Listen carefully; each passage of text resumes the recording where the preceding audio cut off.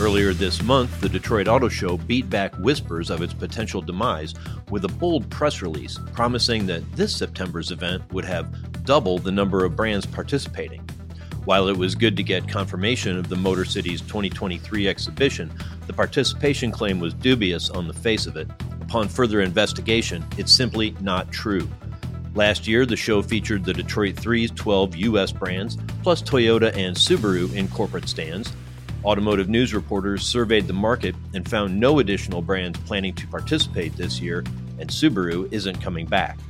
The show organizers are changing the way they count brands in order to build excitement and anticipation.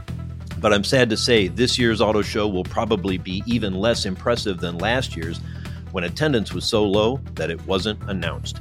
With this week's Automotive View, I'm Jamie Butters, host of the Daily Drive podcast and executive editor of Automotive News.